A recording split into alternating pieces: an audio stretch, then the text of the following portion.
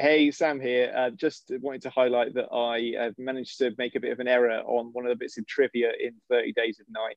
I think I mentioned that there some kind of language was made up that was based on maybe an Eastern European language. Don't know where I got that from because apparently it is a completely original language that was made, I think, made up by a professor in New Zealand who was helping them while they were filming on site over there.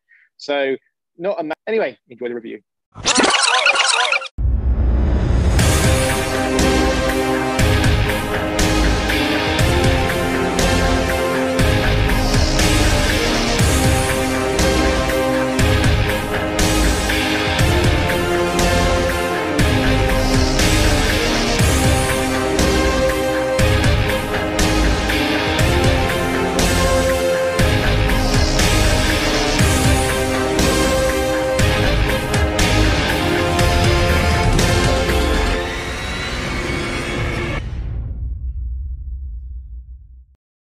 Welcome to Parents on Pictures podcast. I'm Damien. I'm Sam. And what we do each and every single episode is we take something from a popular streaming platform like Netflix, Amazon Prime, Disney Plus, and once we've all seen it, we come in here and we talk about it. Now, this is one of our shorter episodes. It's just Sam and myself, and we take the opportunity really to kind of talk about something that 9 times out of 10 we both enjoy. Sometimes it might be something that we both really don't enjoy. But today we have picked 30 Days of Night for our shorter episode. So a quick synopsis. I'm just taking it from IMDb. After an Alaskan town is plunged into darkness for a month, it is attacked, by a bloodthirsty gang of vampires. And this is starring Josh Hartnett, Melissa George, and Danny Houston as the main bad dude. I also want to give special props and shout out to Ben Foster, who, in my opinion, is one of the most underrated actors that we have. He's fab in lots of things that he does. And again, he's kind of sidelined in this pretty damn quickly. So, Sam, first off, we're going to do, because it's one of our shorter episodes, why don't we start with first overall thoughts?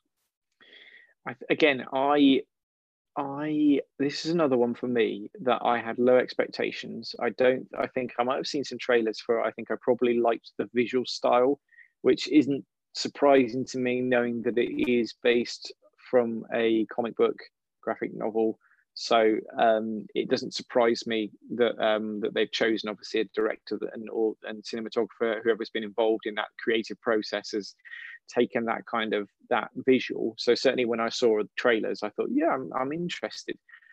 I'm not a massive horror person, but however, I do quite enjoy the more kind of, I was going to say more like supernatural horror. I'm not a fan of like ghost movies. I'm like, I don't like this, I don't like that. I like stuff with vampires and zombies and those kind of things. That sort of thing I quite enjoy. And so I was interested to see what this was going to be about. And I guess that's probably one of the things that stands out for me straight away is I really like the approach that they've taken to vampires in this movie. It feels like it, in one way, it's not doing anything new, but in another way, there's just these little small pieces, like the language that they speak, the way that they I don't know, they seem almost regal and feral at the same time, which I think some movies kind of get it really wrong because they try to make them kind of this like sort of hyper sort of sexual kind of like Do you talk about Twilight like, by any chance? Yeah, maybe quite possibly, but I would put this in the camp of like, you know, yeah, are they doing it? It's probably impossible to do anything massively original with vampires, but this take on vampires, and Danny Houston is the sort of the leader of the pack, the brood, whatever you would call it. Yeah, fantastic, really menacing performance. Yeah, just very kind of chilling. So that's kind of that was my sort of my entry point to this. You know, I like the look of it. Is it going to deliver when I actually see it, and how is it going to play with using this kind of I don't know, this sort of setting, these kind of characters that we see in so many different movies. I loved Danny Houston in this. I thought he was a fantastically casted villain. He brought something to the role which, for all intents and purposes, could have been really, really overacted. And he just nailed his bad guy. Whatever he was doing, it was working for me. So yeah, and I think having a menacing and compelling villain is really important, especially when this they're in a town in Alaska. They're not doing anything or going anywhere. So you literally have the survivors and you have the vampires, and there's nothing else to focus on. So if you've got a really weak villain, you have a really weak film. And so I think Danny Houston really helped this film along. Not to say that the other actors did badly, not at all. I thought everybody brought a really solid performance to this. It's just that a film of this scope, how small it is, could very easily have gone wrong so quickly. Now, I personally have been for a long time now sick and tired of vampires. I think the last time I saw a vampire film that I enjoyed like immensely was Blade. And that's almost cliche to say these days because everybody's like, oh, Blade's the best. Is that, yeah, but I watched Blade when I was far too young and it was freaking awesome. And no vampire film has stood up to that since then. I'm a little bit concerned that that's how I'm going to feel about zombie films in the not too distant future because they're still getting made and that's getting a little played out now. And it might, maybe it's fair. Maybe there's a distinction that can be made. I don't know. Maybe like you've got vampire movies, and then within that there's all these different subcategories because there's probably, I know that there are ones that I haven't watched, like things like Let the Right One In and things like that. But I'm the same as you. For me, my go-to is more like vampire / comic book / action movie. And yeah, Blade just stands out as kind of like the archetype. So with that, and I think again this plays really well with it. It takes that kind of like, it's like that concept. It's quite a low concept movie in a sense, and I guess it's kind of like a low, fairly, I'd imagine, a fairly low budget movie as well. But it's a simple concept. We know that vampires can't go out in the day. So what happens if there's a place where the sun's never out? And let's do something with that. And then it's kind of like you've got a little playground to play within. And I guess you can either do that really well or you can do it badly. And just going back to characters, you mentioned in sort of your opening about Ben Foster, and I 100% agree. I think he is a fantastic actor.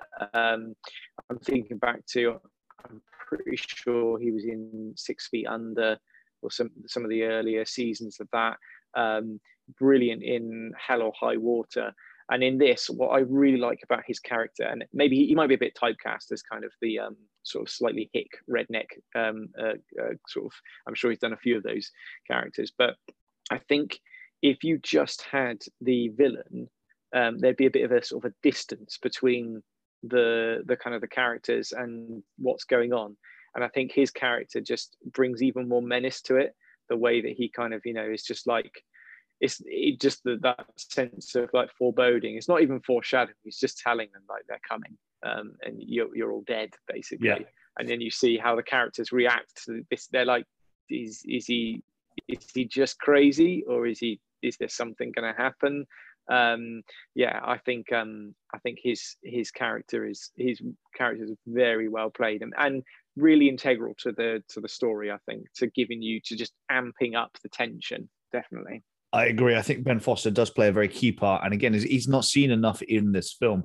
But I suppose given what his character is supposed to do and service, you couldn't really have him in the film for too much.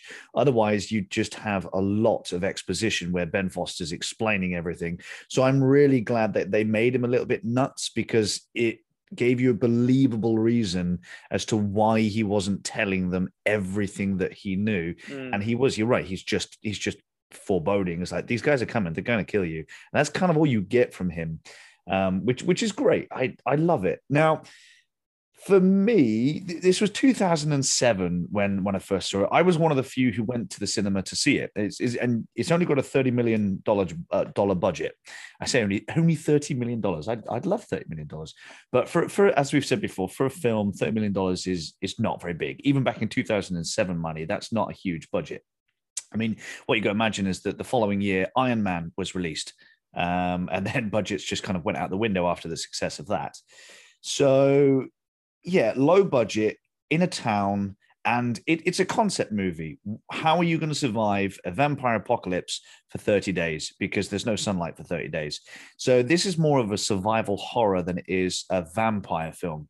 And I love that they went that take on it, because I think the vampire trope is played out. I haven't seen a vampire film that I've enjoyed for many, many years.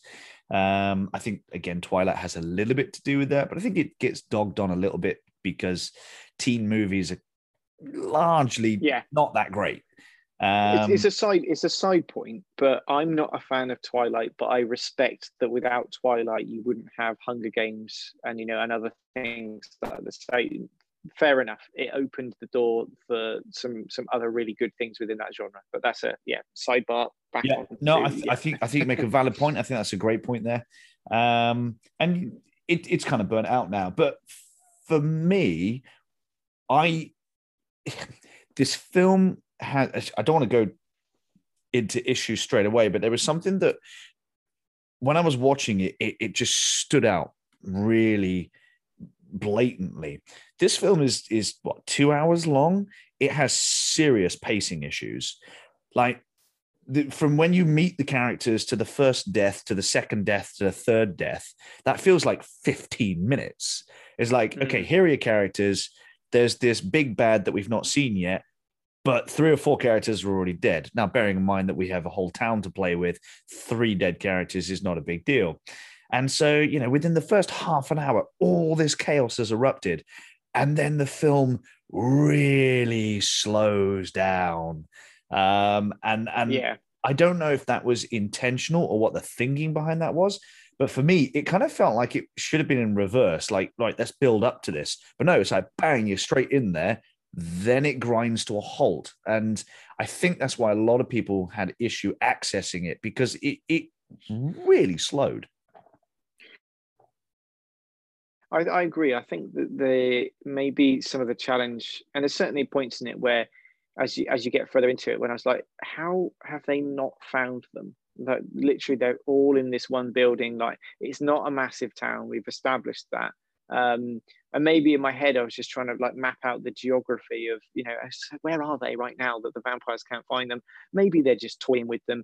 But then I think that, one of the probably the most effective scenes is like that kind of like overhead cam shot of like people running down the street and the vampires like mobbing them and jumping on them. And I'd say there's some jump scares. I don't think it's a super scary movie. But it is menacing, that whole thing of like seeing this like pack of predators go through this town.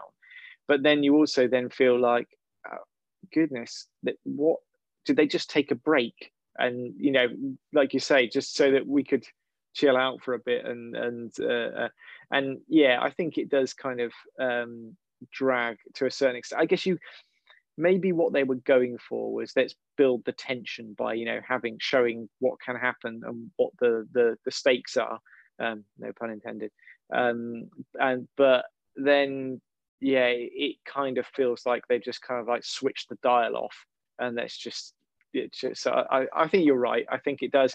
And again, maybe re-watching it is more apparent, because the first time you're watching it, you're maybe more on the edge of your seat to see how is this going to play out. But it's almost like once you've seen it once, and you're kind of like, oh, come on, let's get to the vampires. Come on.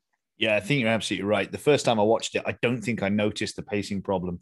It's hard to remember back in 2007, but I do remember the first time around, I really enjoyed it, and the pacing wasn't an issue for me. I love that you talk about the overshot where it pans over the town and it's just total carnage. It reminds me a little bit of Dawn of the Dead remake. They do a similar thing in 2004, where they go above the city and you can see cars crashing into each other and people and zombies. And it felt like not a callback to that, because I don't think that was the intention, but it was basically the same device that they were using, and it was really effective to show what was going on. And I loved it. I absolutely loved seeing this carnage en masse. Now, obviously, this is rated 18, isn't it? This is a gory film. This doesn't really pull many punches. Pulls a couple. There are a couple of deaths where it pulls away and doesn't show you, but then they make the decision to show other things. So I wasn't really sure, again, what the logic was behind that. Is that why show certain things and not others? Why not just show everything if you're going to do that?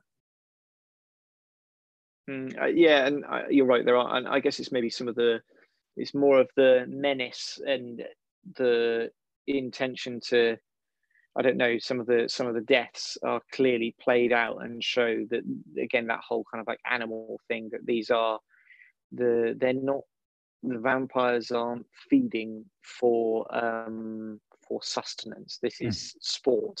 This is like the fox getting into the chicken coop or whatever. And it's and there are a couple of scenes certainly where that is really played out, and it's not just that they're feeding on the blood of their victims, it's the fear and the savoring, that extinguishing of life without being too pretentious with it. So I think, I'm struggling to think of sort of particular kind of scenes where maybe it's a bit desensitized to me, but I think there's certainly one death scene in particular that's very much played out like that.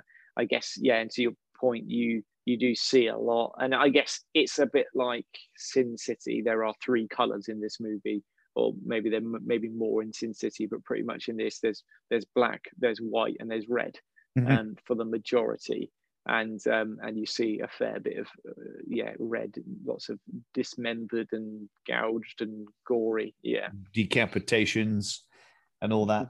And I like how they play with UV as well. Like you're waiting for it in every single vampire film. We know, unless you're Twilight, that vampires can't be in the daylights, but they only do that once, because they have no choice. And I thought that was a really smart decision to not use that as the thing that saves them. Because that's, I suppose, the whole premise of the film. It's nighttime for 30 days.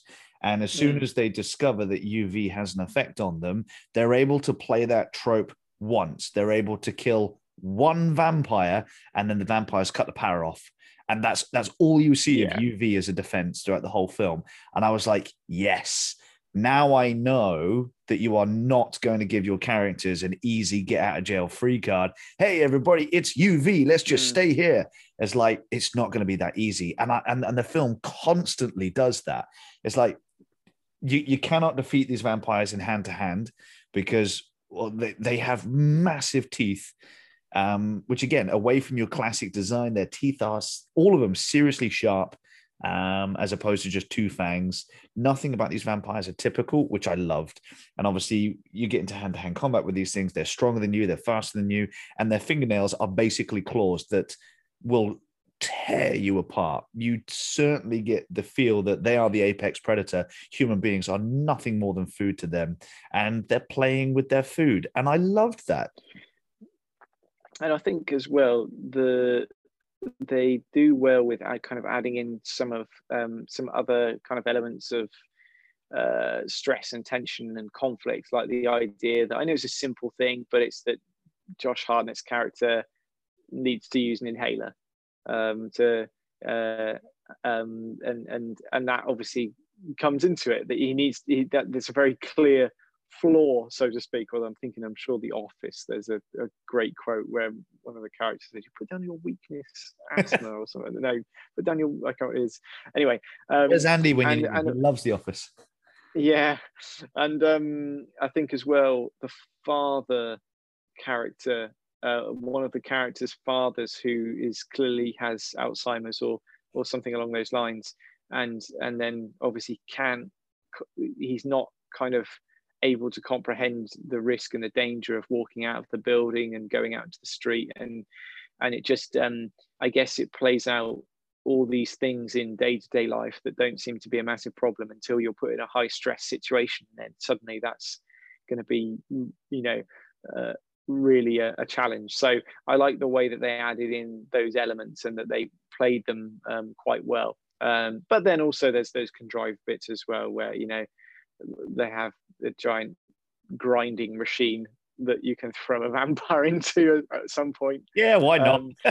Yeah, why not? I'm going to buck the trend on this one, because I'm going to say I don't want to do a spoiler for the ending. I want to leave the ending unspoiled.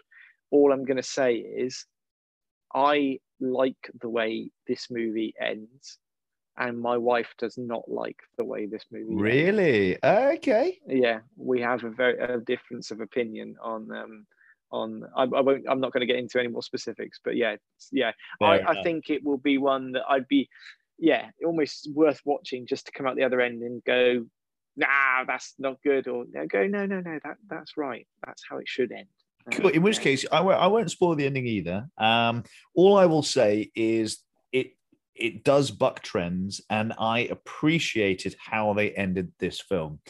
And I think I felt that way back in 2007 when I first watched it. When we got to the end, I was like, okay, all right, yeah, okay, I'm on board with this. I see where that's gone. And so, yeah, I think I'm with you in the camp of I liked how this ended. And I would say, if you're intrigued by your vampire films, go watch it anyway. If you haven't seen it, you are missing out on a good vampire film. So yeah, I'm right there with you on the ending for that. I'm trying to think, and I know you've rewatched it more recently than me, but I know we like to think about obviously sound and music, and I'm thinking this is a fairly light on the music. It's more just the sort of the sounds of probably the thing that sticks out to me is the vampire sort of language, and just the screech of their kind of like their scream almost. It is really animalistic. If you've recently watched the trailer for the new Zack Snyder zombie film, then it's a similar shriek to what the zombies have in there. Very primal, very animalistic. And then it's kind of almost complemented by this language. And I don't know if it's an actual language or whether it's made up for the film. I didn't do my research there, but it feels like an old dead language. I love those two side by side. I think it is based on an Eastern European language. I'm sure I saw it in some trivia. So I think there is kind of that sort of kind of like guttural hard sounds does come from somewhere, as opposed to being purely fictitious. And I guess music wise, I think it's probably just maybe more percussive, more kind of like a soundscape as opposed to anything that stands out. I don't have a critique for that. I don't think it massively is super memorable soundtrack, but it works for what it's needed. Yeah, and I think sometimes the lack of music and the lack of I was going to say the lack of sound, but I think the sound in itself, the sound design is done really well, with the snowstorms and the whiteouts and the languages. So I think sound is top notch. But for the music, you can overplay music sometimes, and I think that they only use music when they feel that it will enhance a scene, as opposed to get a scene going. Like you might see in your action films, you'll hear music all the time because it gets the scene going and it pumps it up. You don't need that here, and so they don't use music very much. It is used very sparingly, and it's in the background. And I appreciated that because it didn't take away from what I was watching. It only enhanced certain parts of the film, as opposed to, I suppose, you run the risk of it's not very memorable. I couldn't really hum the tune or say anything much about it, but it certainly enhanced scenes, as opposed to anything else, and it really added to the claustrophobic feel of this really small town. And you can't go outside for too long, you'll freeze to death. You can't go outside for too long because the vampires will see you and they will kill you. So this film has a massive feeling of claustrophobia, and I think the music goes a long way to helping with that. Absolutely. Cool. Well, I don't know. I guess the only other thing I wanted to mention, I know we've mentioned kind of actors, and I guess it's probably good to say Josh Hartnett.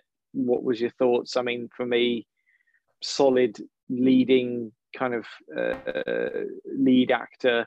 I kind of see him as someone that very much was in kind of like the rom-com sort of camp of movies for quite a while. That was kind of his bread and butter. And I think personally, I think he does a good job of kind of taking that lead role. I wouldn't necessarily say it's the performance of a lifetime. I think he's probably a bit overshadowed with, like you say, the Ben Foster and Danny Houston. But still, I think he does a good job. Yeah, I thought that it was great for him at this time. You're right. He is very much known for his rom-coms, or at least he was back around this time. And so for him to come out and make a rated 18 horror film about vampires, and he did a bloody good job on it as well. I really enjoyed watching him in this type of role, and I wish that he would do more stuff like it. I think he's one of those actors who doesn't like the limelight so much, and so he just kind of makes films for him, whether it be a big blockbuster or a small indie film. He does it for himself as opposed to a paycheck, and I can appreciate that. The one thing I will say about, now that we're talking about actors and whatnot, is Melissa George. I thought Melissa George gave a solid performance with what she was given, but I don't think she was given too much. I don't think that she was given enough, quite frankly. And again, I think it's more of an issue these days in 2021 than it was in 2007. I don't remember the political climate so much surrounding these topics, but I got the distinct impression that her character was there only as a form of motivation for Josh Hartnett, especially kind of nearing the end of the film. I felt that she was really underserved, and I would love to have seen her do something more in this film. Yeah, I'm in agreement. I was thinking the same thing. I think I don't think, certainly from what I've seen in this movie, I wouldn't say that she's a weak link in terms of her acting performance. But yeah, the character is kind of a little bit two-dimensional. It does feel like just there so that we can have that kind of interpersonal drama between her character and Josh Hartnett's character. And yeah, do you know what? It works for the story, but like you say, if you took her out of it, if you took that relationship element out of it, you probably wouldn't miss too much. No. Which is probably more of an indictment upon the writers than it is upon anyone else. Absolutely, because I don't think anybody gave a bad performance in this film. So it's certainly not an indictment on her performance. Yeah, I think you're right. I think the writers just didn't give her enough to do, which is, in a 2-hour film these days, that's absolutely disgraceful. I said, how do you have a 2-hour film and nothing to do in it? But again, I think that it talks to the pacing issues that this film very clearly has. And we've said it before, so I won't labor the point, but it starts incredibly quickly and boom, you're right there. You're in danger, people are dying. And then it just grinds to a halt until you get near the end again.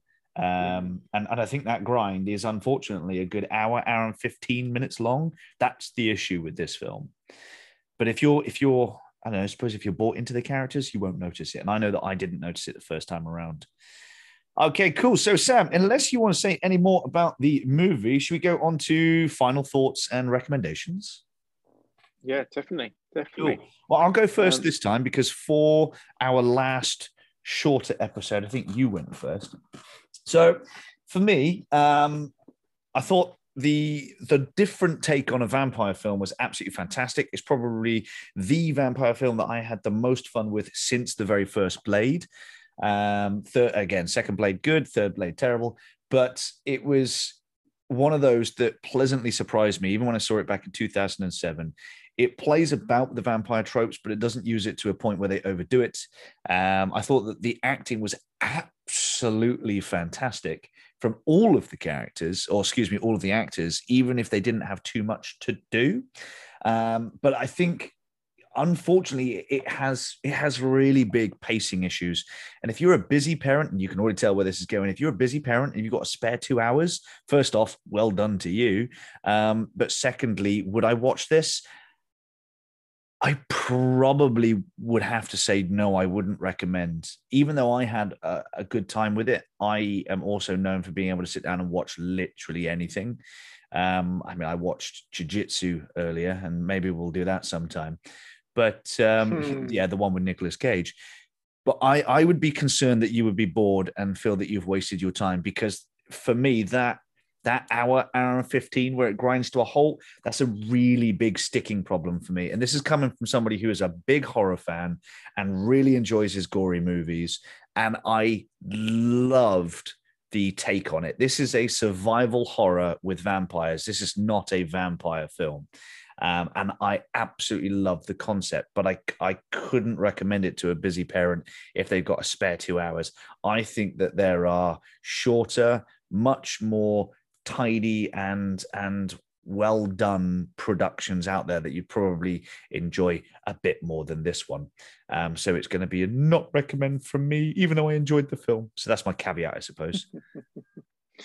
So I'm going to say I am going to recommend. I think you've got a fair point there, Damien. I think there are some issues with the pacing, and that might have I don't know, that could have a fairly negative impact on someone's experience. I guess if someone's taking this as a recommendation of having never seen this movie before, I don't know whether it will be as apparent. I'm not someone that really goes to this genre too often. So for me to have a kind of a positive experience, it does stand out for me. Because of the visuals, the cast, just the approach, the concept of the movie and how they deliver it. So I am going to say I would recommend it. I'm not going to lie. I'm glad one of us did. But yeah, again, massive caveat here. I did really, really enjoy it both times around. I think this is the first time I've seen it in probably since somewhere around like 2012, something like that. And I still enjoyed it now, but it's long and it's got some serious issues with pacing. Cool. So next episodes, fingers crossed, if all four of us together, will be Heat, which would be fantastic. Now, what Sam and I have decided to do, and again, this is not exclusively to Sam and I, it might be Sam and Matt one week, or it might be Matt and Andy one week. We've decided that if for some reason the four of us aren't together, then we're going to get together in pairs, make slightly shorter episodes, and pick a few films in between the bigger episodes with the four of us, especially if we miss a Tuesday, which is normally our recording time. So you'll probably hear a lot more of these kind of like duos and pair offs during the course of the upcoming months. Because, COVID is not ending, but we're coming out of lockdown. We're all busy parents. We're all either employed or run businesses. So we're all extremely busy.